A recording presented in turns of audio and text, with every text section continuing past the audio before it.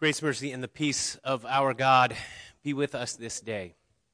As we mark Memorial Day weekend, as we celebrate all that Jesus has done for us. And as we conclude our series that we've been in, working our way through 1 Peter, recognizing the hopeful message of Peter's text, of this letter, of this epistle.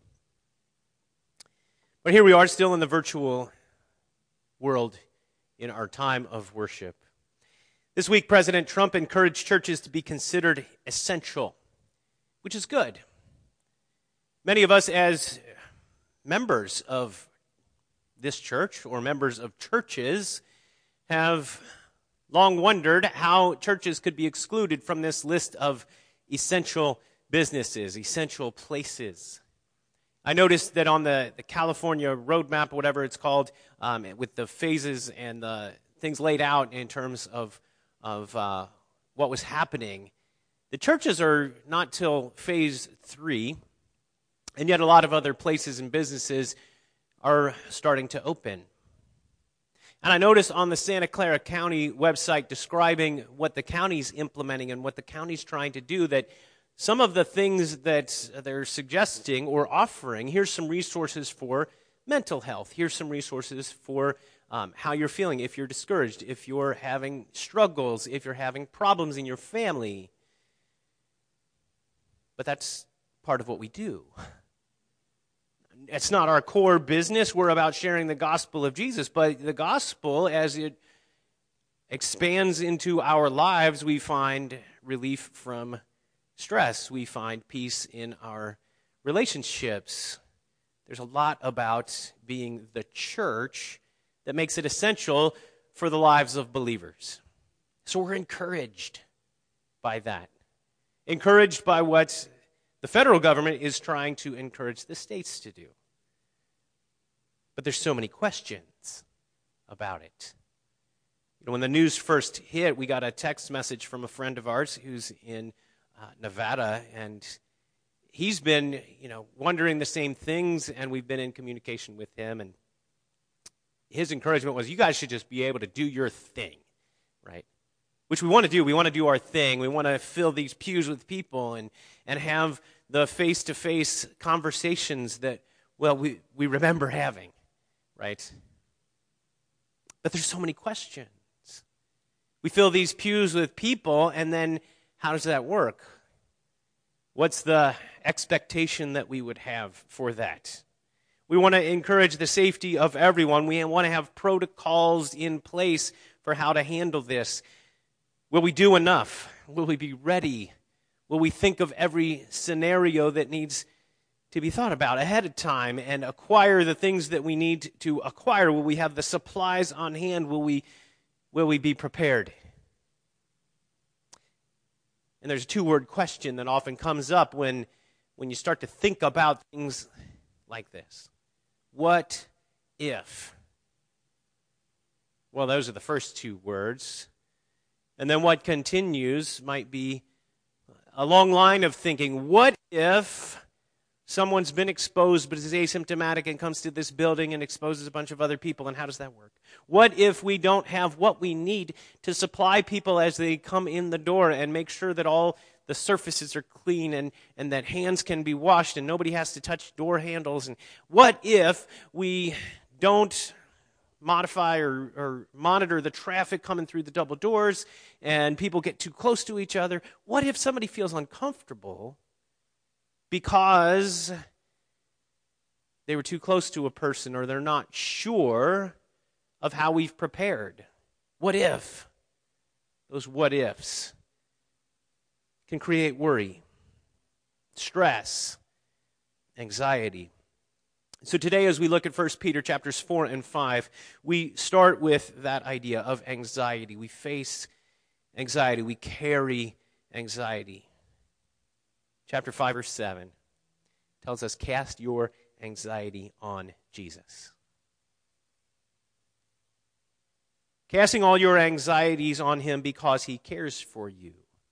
What burdens are you facing? Another translation says, cast your burdens on Jesus? What burdens are you facing? What are you carrying? Here again, Peter describes suffering, trial, anxiety, attack.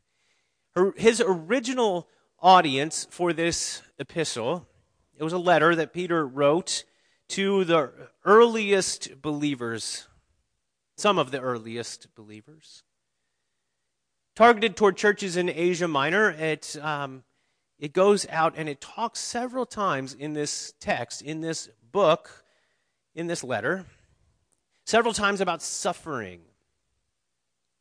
The first century church was in the midst of the Roman world.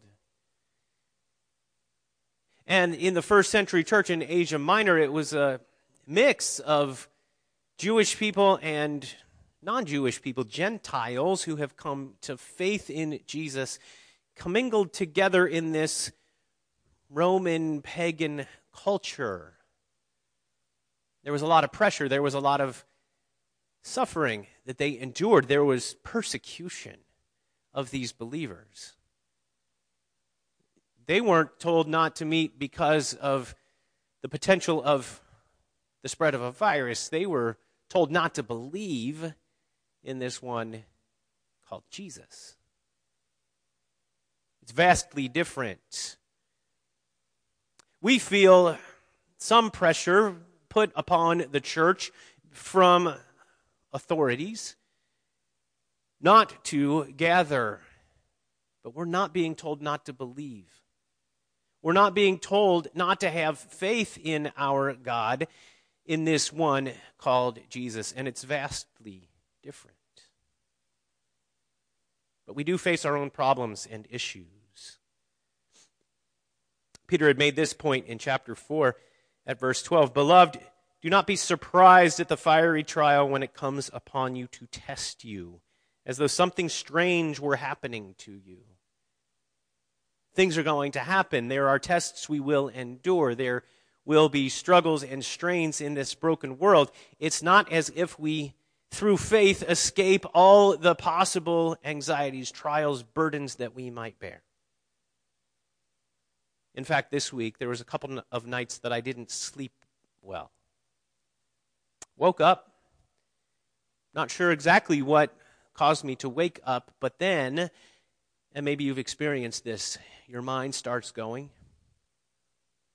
Thoughts just invade what's going on, what's happening, and your sleep is completely interrupted because so many thoughts, ideas, concerns, burdens keep coming. I tried to pray. That prayer was cut short, interrupted by what felt like the bombardment of my mind. I tried to think about blessings, and it didn't work. My mind kept returning to unfinished tasks, to problems to be solved or resolved, unsent messages, people who were waiting for me, things that I haven't done yet. All of those stresses of life. This week, Gina had an AP test on Thursday. And as a family, we are grateful it is over. And it was a burden. It was stressful for her. There was some anxiety involved in this looming test for weeks.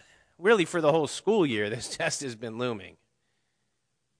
And AP World History is hard enough in a regular classroom experience with regular everyday instruction. It was exceedingly complicated and difficult in this distance learning space that we've been in for 2 months. It was hard. And it was hard to have confidence in it and to know, because this test was going to be different from every other world history AP test that has been taken. So it was stressful. Other issues that we face, not this week, but in general, and people generally face. How are we doing financially? Can we pay all of our bills? How's the future going to look? What's life going to be like in 5 years from now, in 10 years from now? How's my health going to go as I maybe get older? As I deal with certain things? How about my relationships? How about my parents' health? How about my kids' future? How about the future of our society? How about the future of the church? We get burdened and worn down by so many things as people. Verse 8, immediately after casting all your burdens and anxieties on him because he cares for you, we see these words. Your adversary, the devil, prowls around like a roaring lion, seeking someone to devour. It was probably Tuesday or Wednesday night that I realized that this text was coming, and I'm awake in the night, and I felt like the devil was prowling around like the roaring lion and pouncing on me in the night. And that all was before I found out that I lost an uncle this week, suddenly. My burden with that is more about sympathy for my mom in particular, to lose a sibling. My cousins who lost their dad. I feel the loss, but I was not close with this uncle. So my grief is really for other people and the losses that they're feeling. There's anxieties, there's burdens, there's things that are weighing us down. Are you burdened today? Does your mind get stuck there?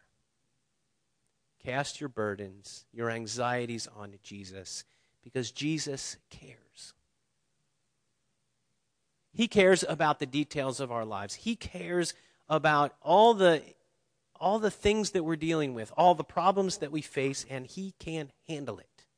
He can. He does. It works. To lay our burdens on Jesus, to submit them to him in prayer. The thing about casting our anxieties and burdens on Jesus is this. It's an action of trust. It's an understanding of his grace and mercy toward us. But we have to leave it with him. We have to cast it, as in throw it. Like the casting into the sea of the things at the Boston Tea Party. Not the casting of the fishing lure into the water. Because that just keeps coming back. Sometimes that's how I'm casting burdens. God, take this thing that, if you could just do it this way, and I'm still going to worry about the timing of it and here it is back in my hand again. No, you take that and deal with it. God, I'm going to trust you in this, except I really want to make sure that this happens by next week, because, the other person who's dealing with this and thinking about it is, here it is back in my hand. Is that how you're casting your burdens, your anxieties on the Lord? Are you reeling them back in? Are you hanging on? Too often we do that. Backing up a verse in 1 Peter chapter 5, we find words that encourage us to be humble. Humble yourself before him. Verse 6. Humble yourselves, therefore, under the mighty hand of God, so that at the proper time he may exalt you. This is how we cast our burdens onto the Lord. We humble ourselves. Humility is not weakness. Our culture, our world, our society looks at those who are humble as if they were weak. We're encouraged to be the strongest, to be the smartest, to be the fastest, and if we're not, to put on the facade as if we were. To be confident, to be bold, and to walk into the room with a sense of ownership and pride. Don't admit defeat or weakness. Keep a stiff upper lip.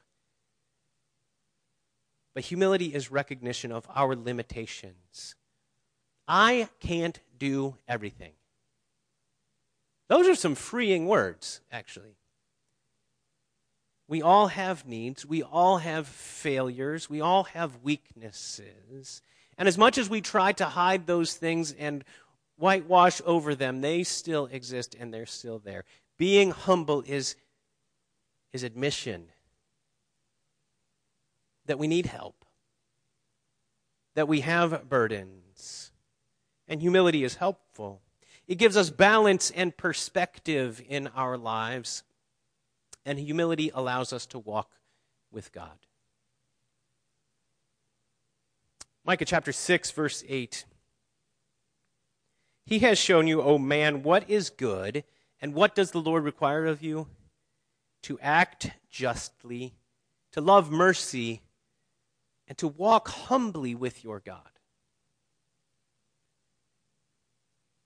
Those are great words. Walk humbly with your God. Walk with God, yes, but humbly, with the right attitude, with the recognition of our need for God, for His grace. We receive His grace with open hands and humble hearts.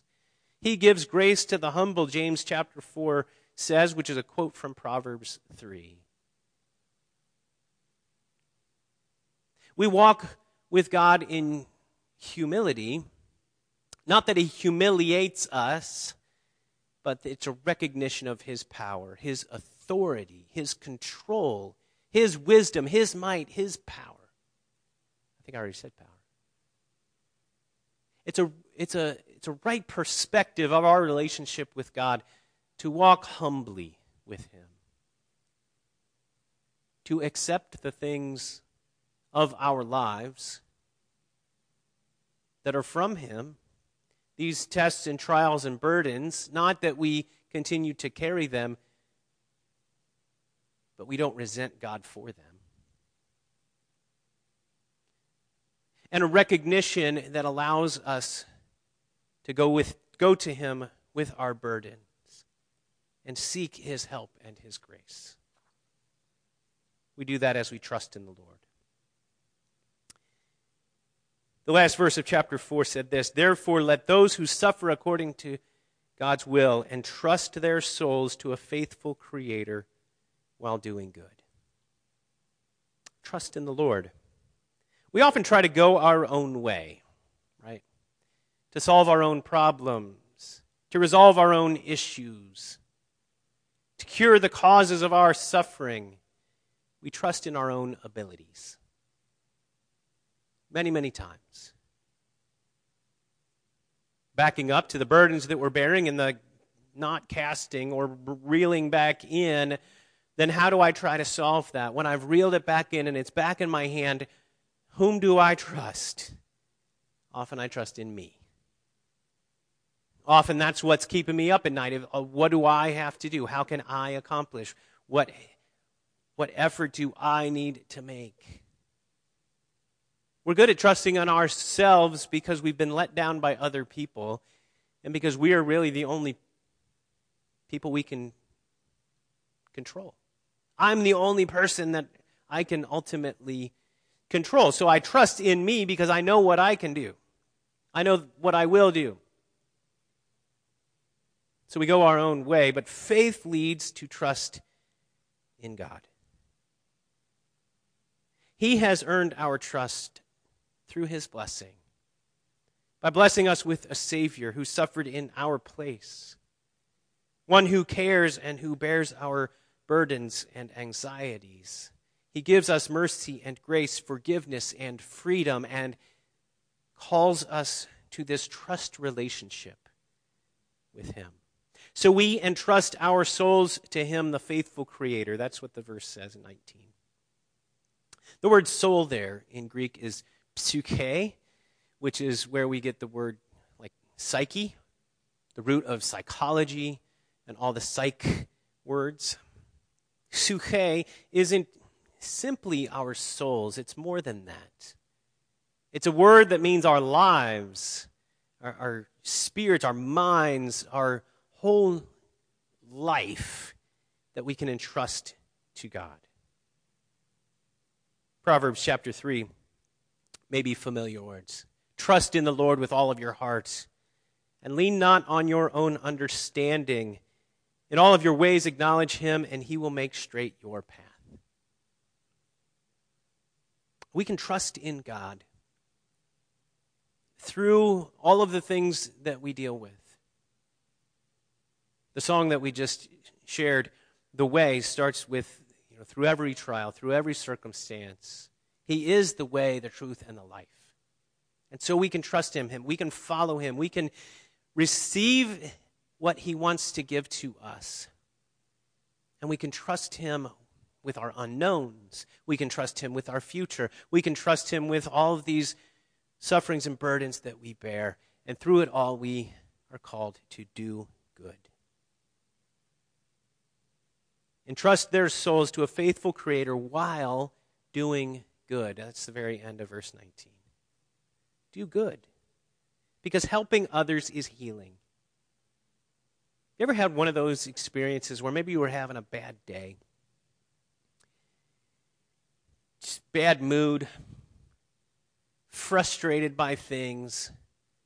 Maybe something's on your mind and it's hard to shake. Maybe things didn't go so well with your job.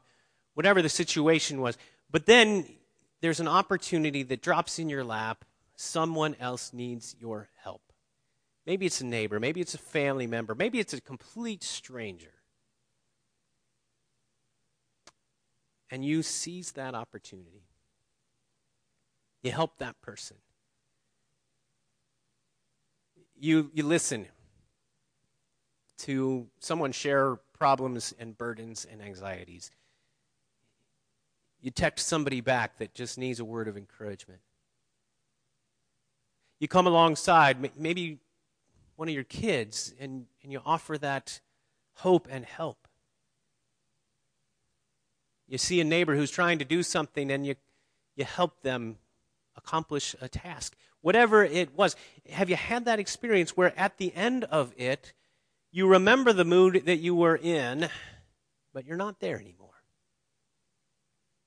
I've had that experience where I've been burdened, frustrated, even angry, and by stepping out of that into somebody else's situation, into somebody else's life, and helping, I received blessing in that. Perspective that can be gained. Sometimes we get so hung up on the things that we're dealing with that we lose sight of everybody's got something going.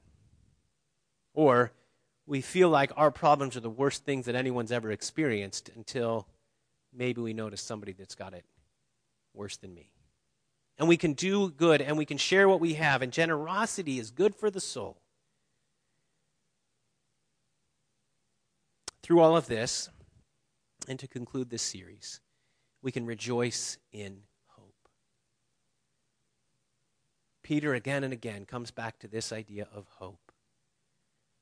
Hope is so encouraging. Hope is something that's vital in our lives. Hope is what we have through the dark world, knowing that there's a light at the end.